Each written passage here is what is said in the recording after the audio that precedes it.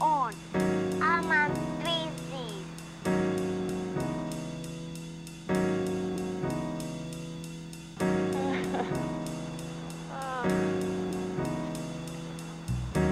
Look. There goes the game. You're listening to Ithaca Now, WICB's weekly news program focused on the stories in the Ithaca community. I'm your host, Cameron Gassmer, and thank you for joining us. On tonight's show, correspondents Andrew Garappo and Inbayini Embarrasson continue their conversation with Tompkins County District Attorney Matt Van Houten in the second part of WICB News' series looking into crime and criminal justice in Ithaca and Tompkins County. But first, we have Community Beat with George Christopher and Andrew Garappo.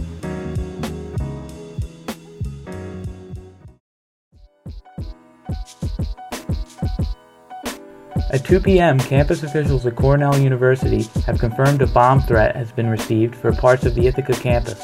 Cornell says police received a call of bombs being placed in the law school, Goldwin Smith, Upson Hall, and Kennedy Hall buildings.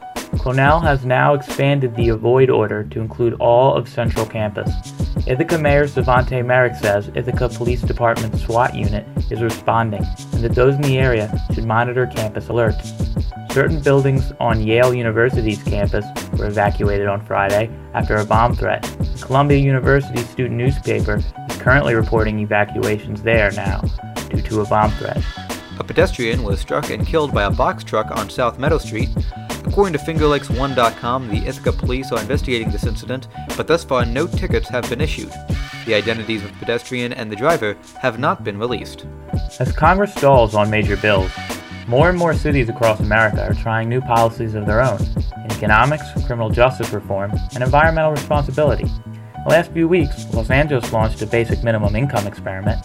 In Philadelphia, they passed a ban on traffic stops by police for minor infractions. And now, in Ithaca, the city has announced it's becoming the first U.S. city to begin 100% decarbonization of its buildings, an urban climate change milestone. Ithaca's plan will cover electrification projects for 1,000 residential buildings and 600 commercial buildings in the first phase of a total 6,000 building phase. Heating systems, including water heating and space heating, are big drivers of energy use in residential and commercial buildings and are targets of climate projects and plans to be completed by 2030. For Ithaca, buildings represent 40% of its carbon emissions profile. The city is using a combination of public and private financing to undertake this historic effort. Tompkins County has given its first doses of the Pfizer vaccine to children between the ages of 5 and 11. According to CNY Central, the clinics opened on Friday at the Ithaca Mall vaccine site. The county plans to roll out more vaccine clinics in the coming weeks. The county health department is also hosting a COVID-19 town hall tomorrow from 4 to 5 p.m. Scientists at Cornell University are working to develop a vaccine for the Nipah virus. The Nipah virus is primarily seen in Southeast Asia and Australia. It's similar to the coronavirus in some ways, but is both less transmissible and more deadly than COVID. The virus has not been detected in the United States. Scientists at Cornell are working to create a vaccine to prevent its spread among livestock. Welcome back to Ithaca Now on 92 WICB. I'm your host, Cameron Gassmer. With reports of violent and other crimes taking place in the area coming to light nearly every week, we at WICB News decided to take a closer look into whether or not there has been an actual rise in crime and gain perspectives from some of the stakeholders involved in the criminal justice system in Tompkins County. Today, we continue WICB News correspondents Inbayini Embarrasson and Andrew Garappo's conversation with Tompkins County District Attorney Matt Van Houten on the issue. If you missed the first part of the interview, you can find it on our website, wicb.org, or by searching Ithaca Now on Spotify or wherever you get your podcasts.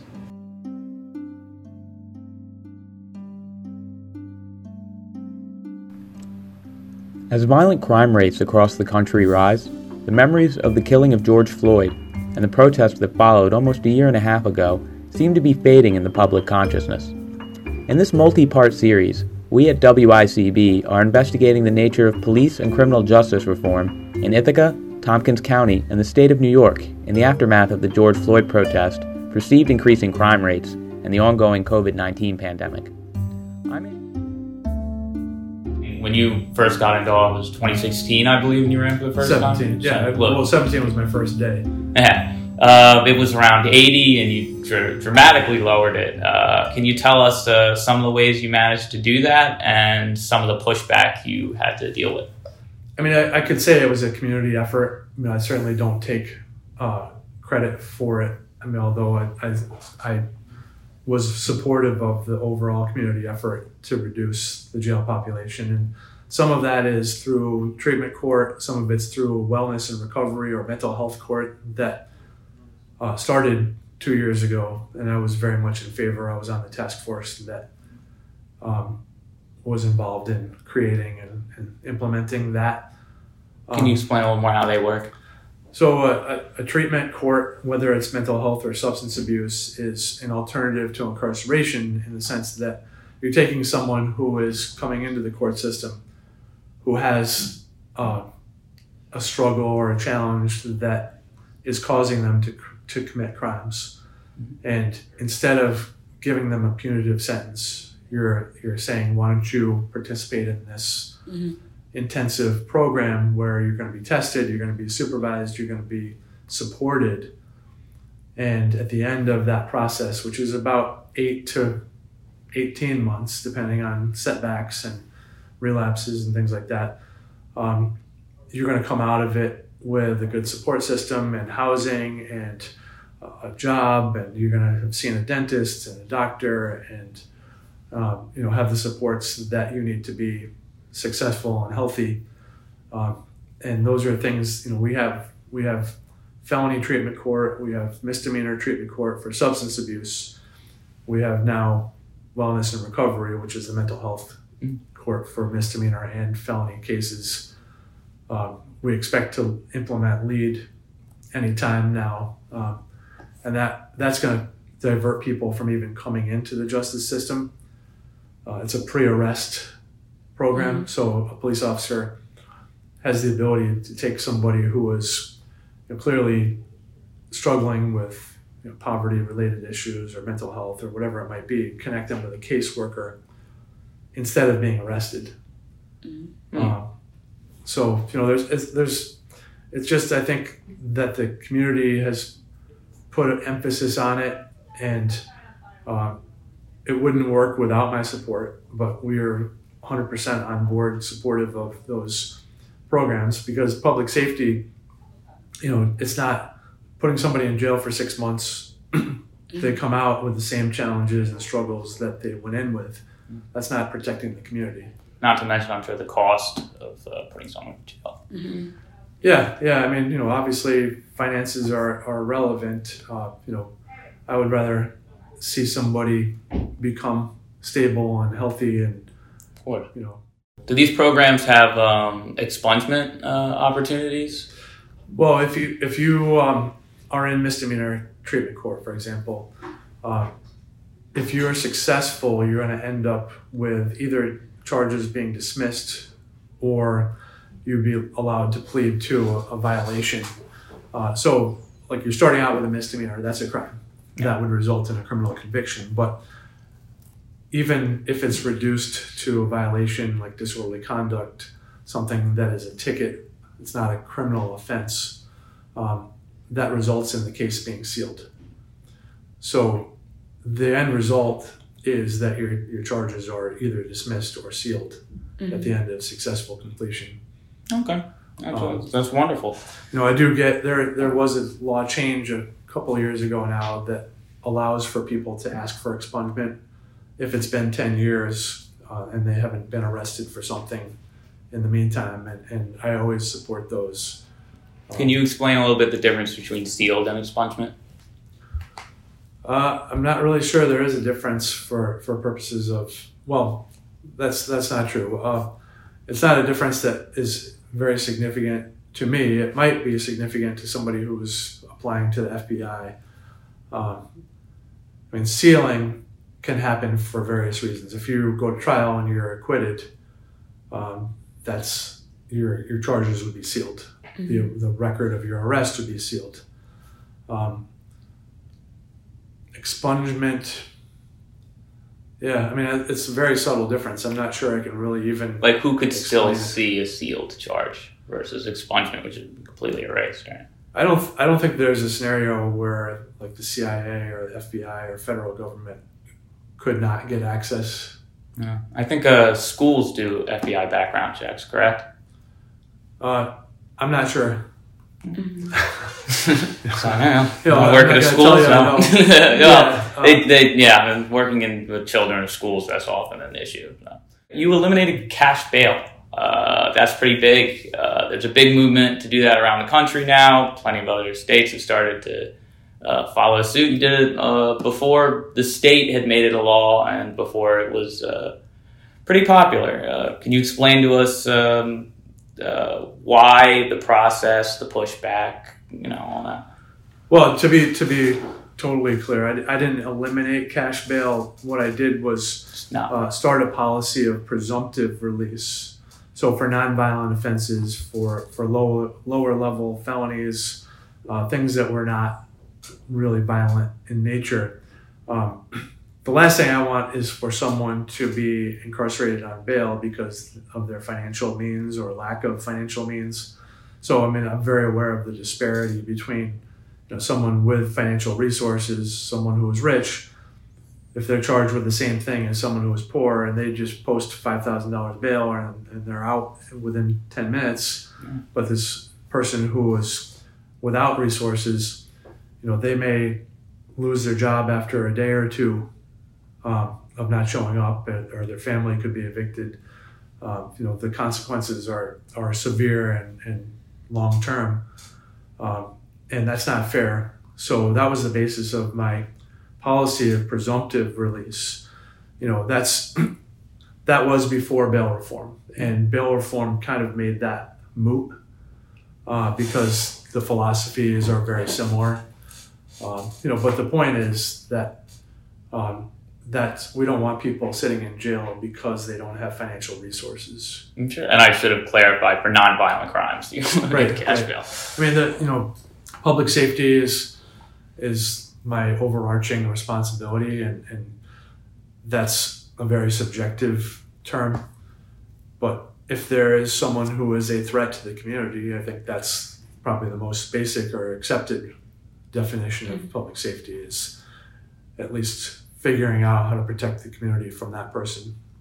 On public safety, recent one of the neighborhoodscout.com and a couple of crime statistics we looked from the state say that property crimes seem to be up in Ithaca, as well as they affect people in Ithaca more than overall average of the state. You're more likely to be a victim of property crime in Ithaca than you are in the entirety of New York State.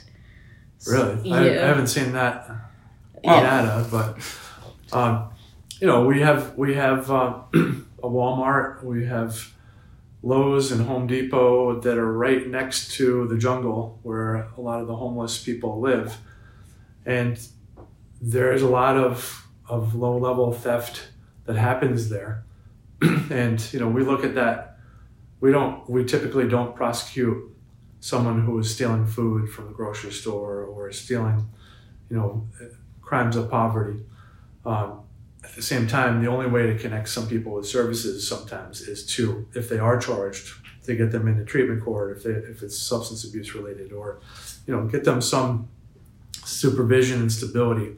So, but I think it's probably true that a lot of those crimes don't get prosecuted, which makes Walmart unhappy with us. No, I think you're right. It's important to clarify exactly who and what these crimes are. Right. If it's a small store who is getting stolen from, that affects them much more than Walmart. Mm-hmm. But we look at every case differently, and every case involves human beings who are all have needs and people who need them, and so we just try to look at it holistically.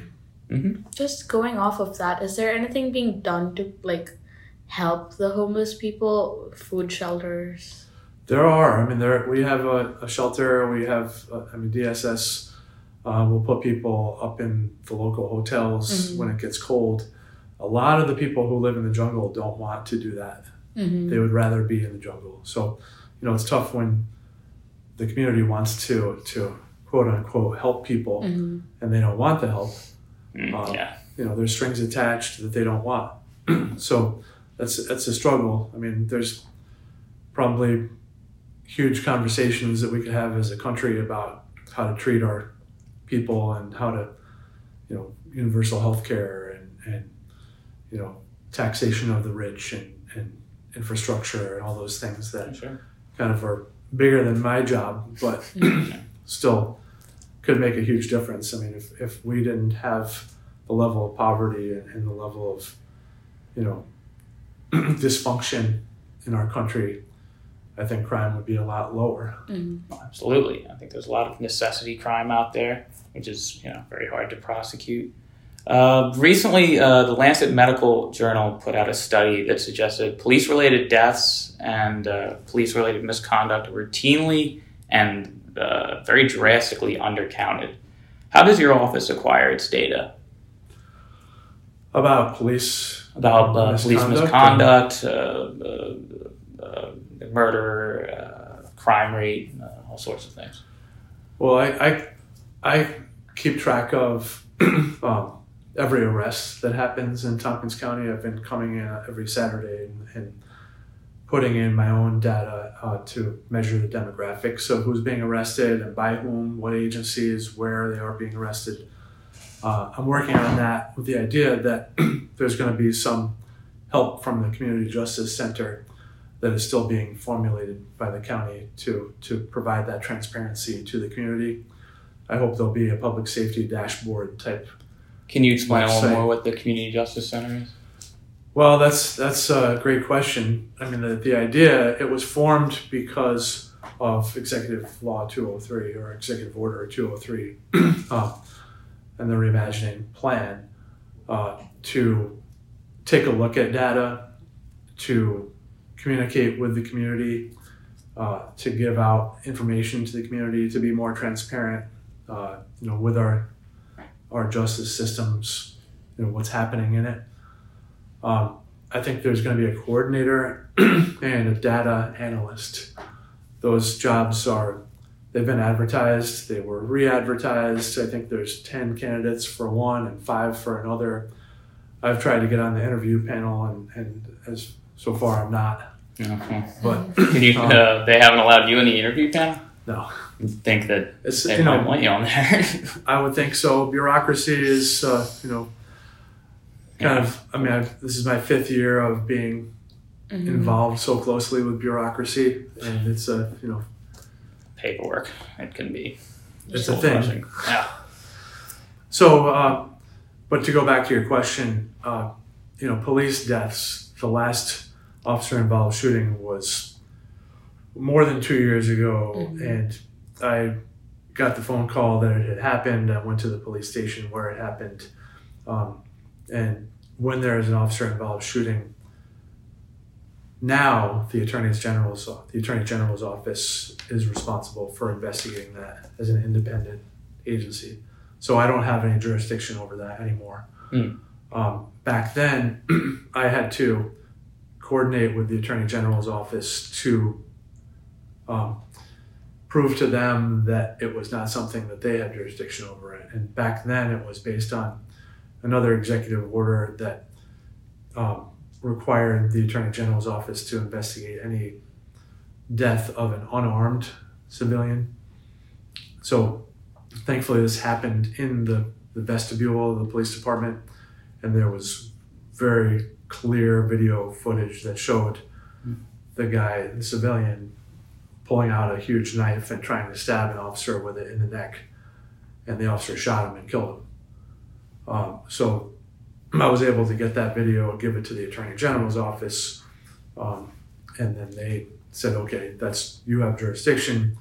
I presented the case to the grand jury for them to determine whether it was justified by self-defense, and the grand jury determined that it was self-defense. So, we're a small enough community where if something like that happens, an officer-involved shooting, and there have been 3 that I can remember since I've been an attorney here in town. That was one that happened when I was DA.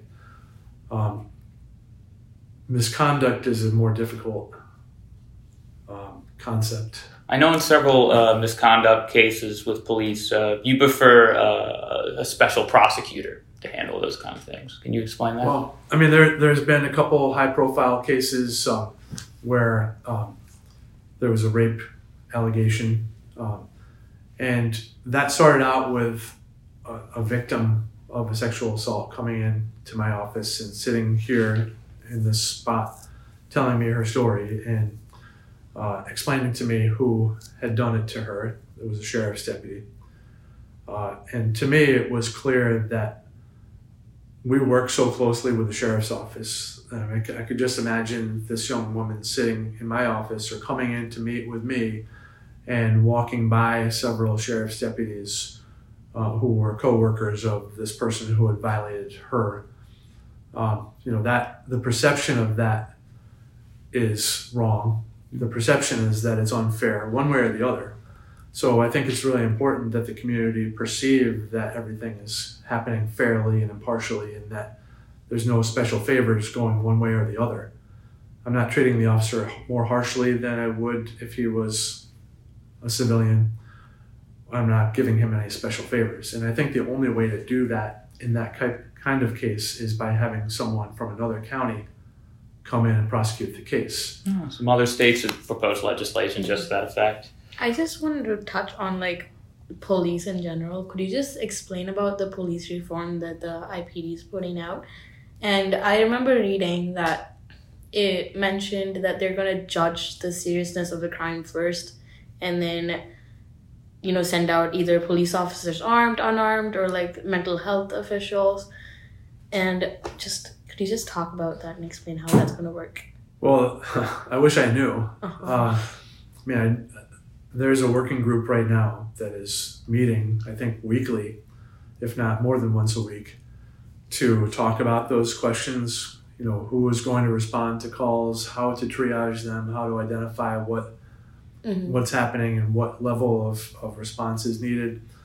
I asked to be on that, and I was invited to be a technical advisor, which means so far I've gone to a 2-day onboarding. And when I tell them, when I email and say, hey, I'm ready to go, when's the next meeting that you want me at? They say, oh, just wait, we'll get in touch with you. Mm-hmm. So why do you think the beat dragon, cold shoulder? I don't know if I would say cold shoulder. I think that they're trying to run the process the way that they want to run it. And there's 2 civilian co-chairs of that task force. And so, I'm looking forward to them asking for my help and my input and my perspective, which I think is unique. I see a side of the police department that nobody else sees. And I want to give my input to help this process be the best that it can be. But I don't know what they're talking about right now. Yeah, because I'm not in the room. Yeah, I read that they were going to send out unarmed police officers. And I find that still a little problematic because, guns aren't the only reason people are getting hurt. There's physical force and stuff that people can use. It's complicated. I mean, I was part of one of the subcommittees last year as we were putting together the plan that was submitted to the state. And we spent a lot of time looking at other communities and how they handle mental health calls, for example. And there are some teams, that go out and they go out in plain clothes and they're police officers, but they are trained in de-escalation and trained in putting someone at ease and just talking to them and respecting them and establishing rapport. And, things like that are impossible to do when you show up with body armor and a gun and a taser and all that stuff. So I think these guys did have guns, but they weren't, militarized. At least there was a documentary on HBO. I think it was based on San Antonio and their team. But there are many examples in Eugene, Oregon, the CAHOOTS program of mental health response teams that work together with the police. And, I hope that we end up with something like that, because there are a lot of times when someone can show up and triage and de-escalate and never requires, a true police response. But it's the first time that something goes bad, then you're being second guessed, and so it's not It's risky. not an easy thing. Other cases of police brutality, there was Cardi Ferguson wrongly arrested. It didn't seem there was much discipline in the officers, and even when there was an officer, I guess, prosecuted, when it did kind of fall into more the DA legal purview, Officer Kyle Paglioni, Palangeli, I'm very sorry. He pleaded guilty to perjury and searched an apartment illegally, and he was sentenced to pay a $500 fine, 1 year conditional discharge, and I believe 100 hours community service. Do you think that's fair? Well, the most significant consequence of that you didn't mention was that he was not able to be a police officer anymore. So my office, we uncovered his perjury. We uncovered his illegal search of the apartment. I had a special prosecutor appointed because I was a witness, and 2 other attorneys in my office were an actual witness in that case. And it happened, that we uncovered it right in this office. So, I think that he got a punishment that was comparable, a legal sentence that was comparable to what a member of the public would have gotten.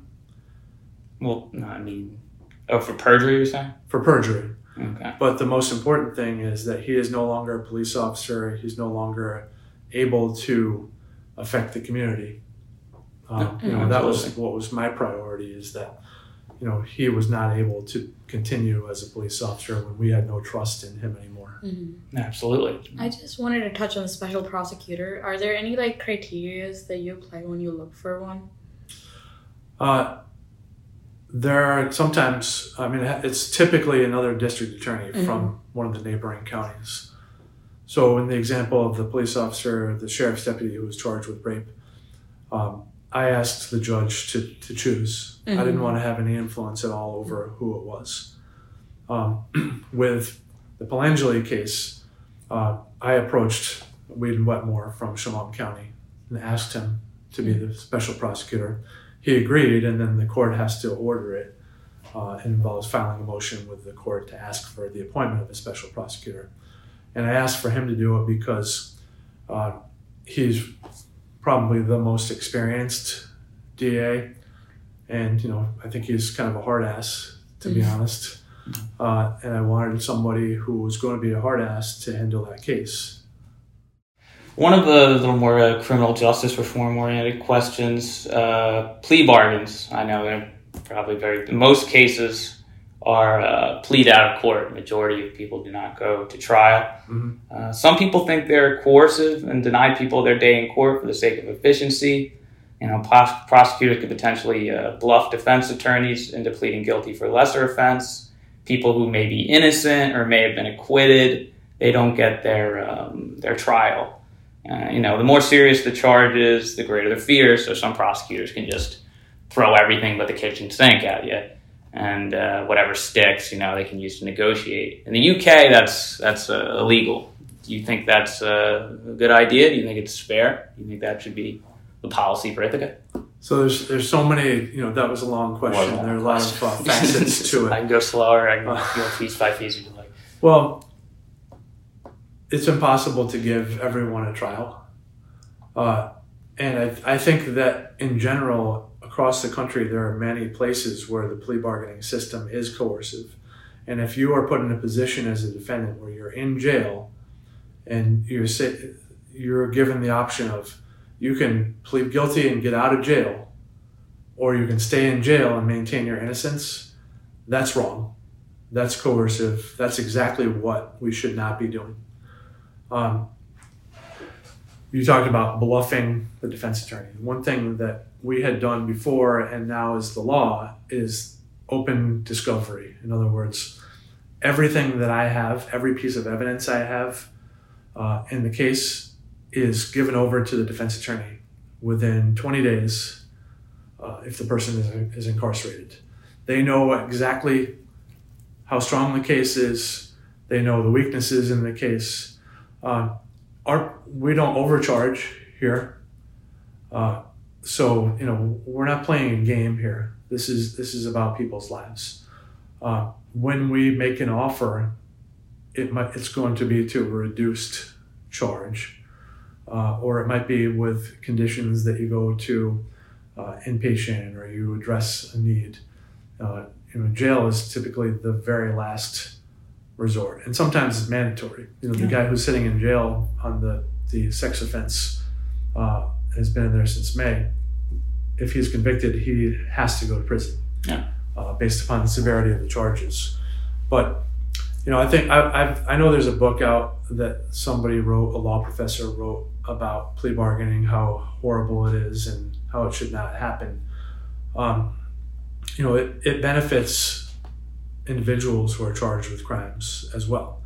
If we went to trial on everything and people were convicted of the top charges on every case, I don't think that's as good as getting a reduction and getting probation, or getting reduction and being made to pay restitution or something.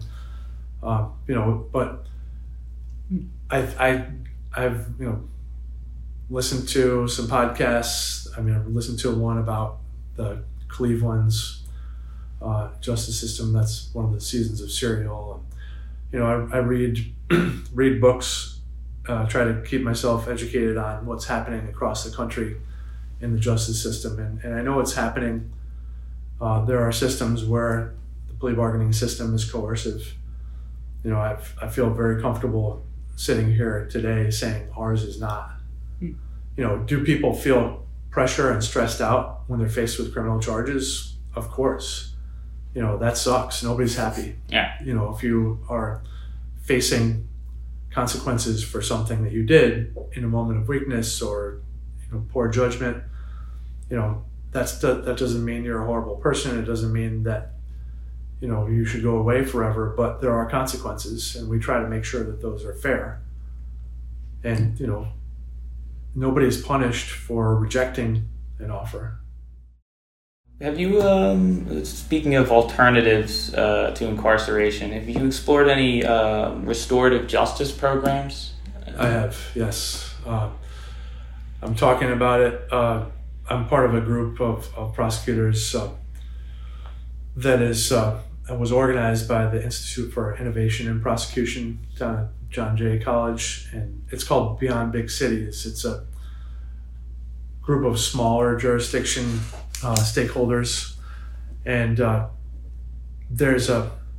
we had 2 days, 2 Zoom calls, because people were in all the different states, talking about restorative justice and how it can be translated to a smaller community.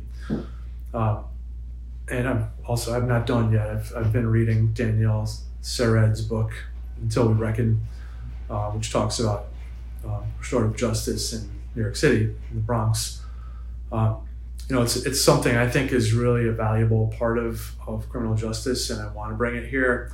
There's a case I have right now that I've been talking to defense attorneys about doing it with. It's a violent case, and but it's not for every case. But the accountability, the understanding of what you did and how it affected other people, and tailoring a response that provides some insight into what happened, I think is really valuable, and does allow for people to take that experience and move into a positive direction, as opposed to just being bitter and angry about it. No, absolutely. Just a couple more questions. I understand you're busy. There's been a large paradigm shift on the war on drugs, prosecution for drug crimes. I believe, looking at statistics, there are still some people in Ithaca's or Tompkins County Prison for drug crimes and drug paraphernalia crimes. Do you think that we should continue prosecuting for these, or do you think that certain drug criminals need to be prosecuted in this manner? Well, We don't have anybody in our jail solely for a drug charge. There's one guy who's serving a violation of probation sentence and has new charges that are drug charges. His sentence on the violation of probation is over on the 15th, and then he'll be out, but he still has those drug charges. So the people that we charge for drug offenses in Tompkins County are entrepreneurs, they're dealers, there are people who are causing overdoses and people who are causing harm in the community. Even those people, it's very rare to find someone who is selling drugs, who's not using them, and who doesn't have a drug problem. So we want them to go into felony treatment court. We want them to go into the alternative to incarceration that allows them to come out of it with no jail and with no felony record. So that's something that when we do have a drug felony charge, if somebody's a dealer, we give them the opportunity to go into treatment court. We had an overdose in January where a young woman and her partner sold her cousin what they thought was cocaine. It was fentanyl, and 4 people overdosed immediately as soon as they got it. One person died. She's going to rehab. So I don't think we should be prosecuting lower level drug users, and we typically don't. The only reason to do it would be to connect them with treatment when they're really desperate and really in bad shape, and then they would go into a treatment court. But we're not putting people in jail for drugs. No, is there anything else that you wanted to add? I don't. You're done? Just one more. Okay. Promise. Well, it's 2 more. Let me just organize my notes a little bit here. I wanted to ask you a little bit about the Nige Green trial. There was a bit of controversy surrounding that one. He was tried twice and convicted, but there was some people had said that you had a relationship with the jury foreman, that he had known you, and that it wasn't quite appropriate to keep him as jury foreman. How would you respond to that? So I'm certainly aware of the website that was put up that caused a lot of people to jump on the bandwagon. The website was put up by the family of the defendant. They are not obligated to tell the truth like I am.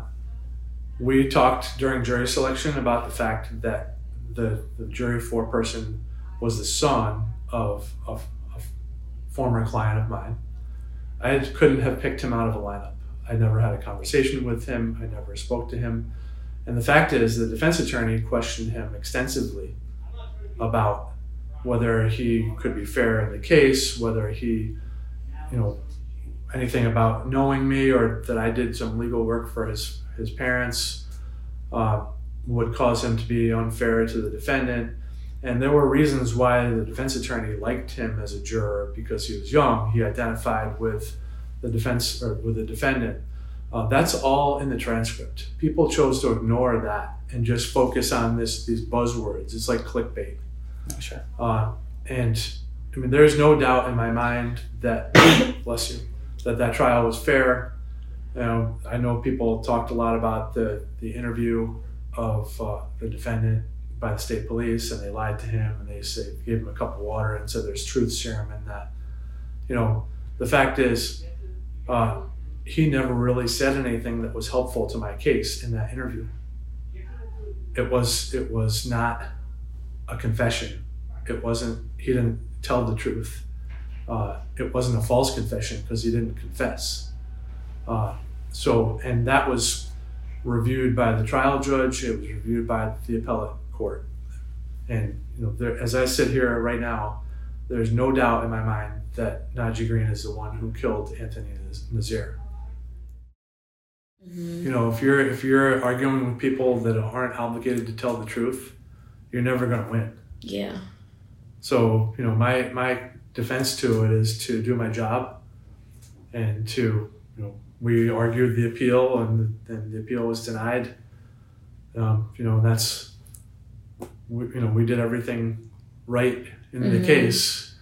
And there were 2 trials, like you said. I mean, one of them was, there were 2 victims. One was stabbed. Raheem Williams was stabbed and he lived. Anthony Nazera was stabbed and he died. Initially, Raheem was he was found guilty of assaulting Raheem, but they couldn't decide. It was a hung jury on Anthony's death. And there was one holdout juror who, for whatever reason, we talked to jurors afterwards, she was never going to vote guilty. And all the rest of the jurors were frustrated with her. But, that happens. So we tried the case again, and the same witnesses testified, the same evidence was put in, and the jury found Najee Green guilty of murder. That's really hard to do in Ithaca, because jurors take this responsibility very seriously. They're thoughtful, they're critical.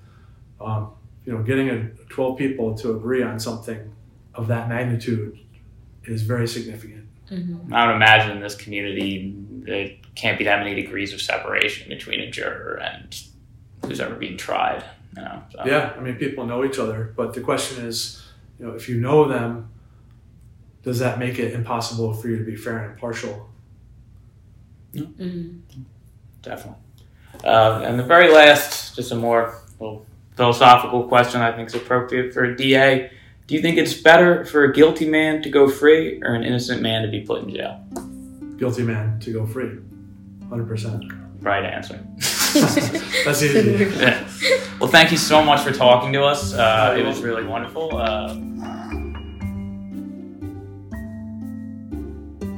This interview showed us just one of the many moving parts of the criminal justice system locally here in Ithaca. There's no one answer to our questions, whether it comes to rising crime, where it comes from, or what's fair for many people involved in the process, including the victim and the accused. We would like to thank District Attorney Matt Van Houten for leading us one step closer to a better understanding of what justice entails for him in Tompkins County. For WICB News, this is Inbayani Anbarasan. And I'm Andrew Garappo.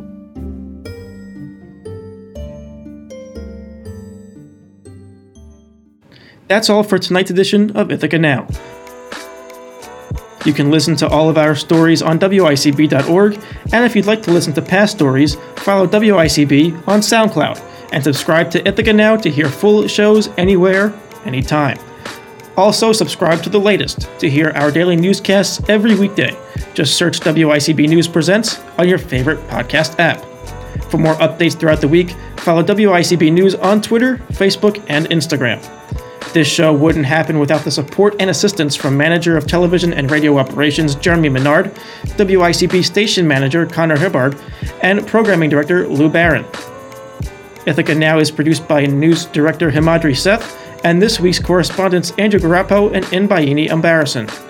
All of the music from our show's intro and outro comes from Dr. Dundiv of Louisville, Kentucky. Have any feedback, story ideas, just want to say hi? Feel free to reach out by emailing news@wicb.org. We'll be back with a full episode of Ithaca Now at 7 p.m. next Sunday. I'm Cameron Gassmer, and thank you for listening to Ithaca Now on WICB.